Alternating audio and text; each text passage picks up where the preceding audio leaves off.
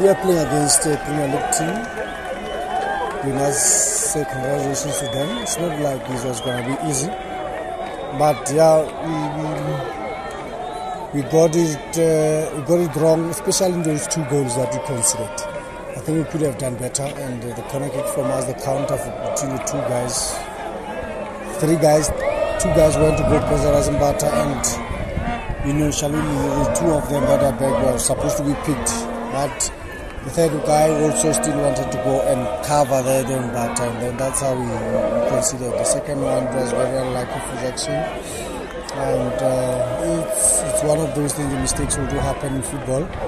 But like you said, look at the second half. The second half was only one team. We have the changes that we have made. We had to tweak it here and there, and instead of giving them problems, but it's not like we're playing against a team that is not anywhere. Every time they went to that side, the two guys were terrorizing us, the whole 9 team, Sele Sele and Bata, and we tried to rectify, and they took advantage of our players that have not been playing for long. The two centre backs, so credit must go to them. I can't hammer them. They'll come with games with them. Unfortunately, the games are not that much that are left, and we have to pick ourselves up and look forward for the next game.